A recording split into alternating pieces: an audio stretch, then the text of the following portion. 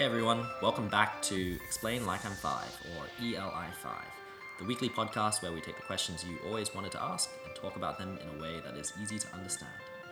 We are your hosts. I'm Tim, And I'm Kevin. and today's topic is measles.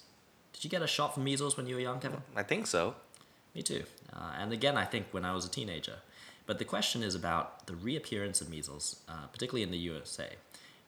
Why would I care if I'm already vaccinated? Aren't only vaccinated people at risk?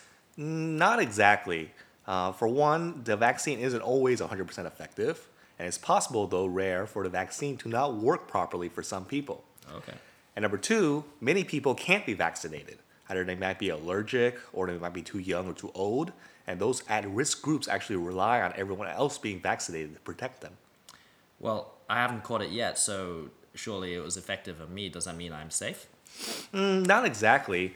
There's a term called herd immunity, and we can estimate the percent of the population that needs to be protected by vaccines or previous exposure. To prevent an epidemic, we need to maintain that percentage. So not everyone has to be protected within the population, but if you can, protect yourself with a vaccine to improve your safety and that of the herd. You could be in the 2% that isn't effective for, and you might need the herd to protect you from measles. It's hard to say. So, why do we hear about measles in particular? What about, surely this applies to other diseases as well? Well, the vaccination rates to maintain herd immunity differs for each virus due to transmission rates and infectivity of the disease. Most of the major vaccine preventable illnesses require a vaccination rate of around 80% or greater for herd immunity. Okay, so what's the vaccination rate required for measles? Measles is actually a very infectious virus, therefore, it requires 95% or greater for herd immunity. Unfortunately, 5% of people are not eligible for the vaccines and simply do not gain immunity from the vaccine. Therefore, we essentially need everyone who can be vaccinated to get vaccinated in order to prevent measles from getting a foothold. Who can't get vaccinated? Young babies, for example. So if someone has two kids, one who isn't vaccinated because of age, and another who comes in contact with a kid at school who isn't vaccinated, the virus could be transmitted to the baby by the vaccinated sibling. Measles is deadly to babies, so by not vaccinating, you are putting small children at risk. Yeah, that makes sense. Finally, there is another risk: mutation. Once a person or host comes into contracts a virus, it has an opportunity to mutate and then be passed on to a new host through coughing, sneezing, touching. The more the disease spreads, the more it has an opportunity to mutate, becoming a modified or even new strain.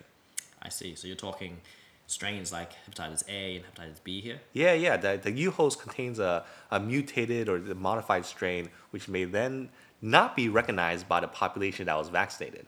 So, as a precursor, a vaccine works by helping the immune system learn how to kill the virus. And if the virus mutates and is passed, then the immune system of the new host may not be able to recognize it as it was trained to do so by receiving the original virus. Thus, the new virus can potentially kill the host even if he or she was vaccinated. The new strain can do no damage the new strain can do damage because the host's immune system cannot see it. So it only knows how to kill the virus if it was trained to kill through the vaccine the host received. I see. That makes sense. It's pretty much an arms race, and it's a little scary. It means that someone could have a different strain of measles, even though I'm vaccinated for the original one. Yeah. I mean, a great example of this is the common flu, right? It mutates every year. Of course. So that is why there's always there always is a call to go get a flu shot. It is transmitted very easily and thus has many more opportunities to mutate. So it does mutate pretty often. So if you receive a flu shot, you are vaccinated actually against that season's flu variant. It means you are less likely to carry the virus and pass it on, giving it a chance to further mutate. So I can summarize this by saying measles in particular is highly contagious. It's deadly, especially for babies, and we really don't want it to mutate. Yeah, so contagious, absolutely. If you're not immune, 9 out of 10 people who are not already immune will become infected following exposure. Wow. And deadly, yes, especially for children, especially in developing countries. Approximately 1 out of every 100 children with measles will die from the disease or its complications. Okay. The good news, though, for measles is that it is preventable if we maintain that herd immunity percentage. Right? Let's end on a positive note. Yeah, measles is totally preventable. The vaccine is generally effective. And because of vaccination, measles deaths have been reduced by 80% since 2000. And more than 21 million lives have been saved. So it is very possible to contain the outbreaks like the ones occurring in the US and around the world. Well, I'm glad we ended on that note. And that's all for ELI 5 this week. If you like what you heard, please subscribe and leave us a review. We'd love to hear what you think. If you can join us on Facebook at ELI5, the podcast. Come and check out our page, and we look forward to hearing from you. Until next week, see you soon.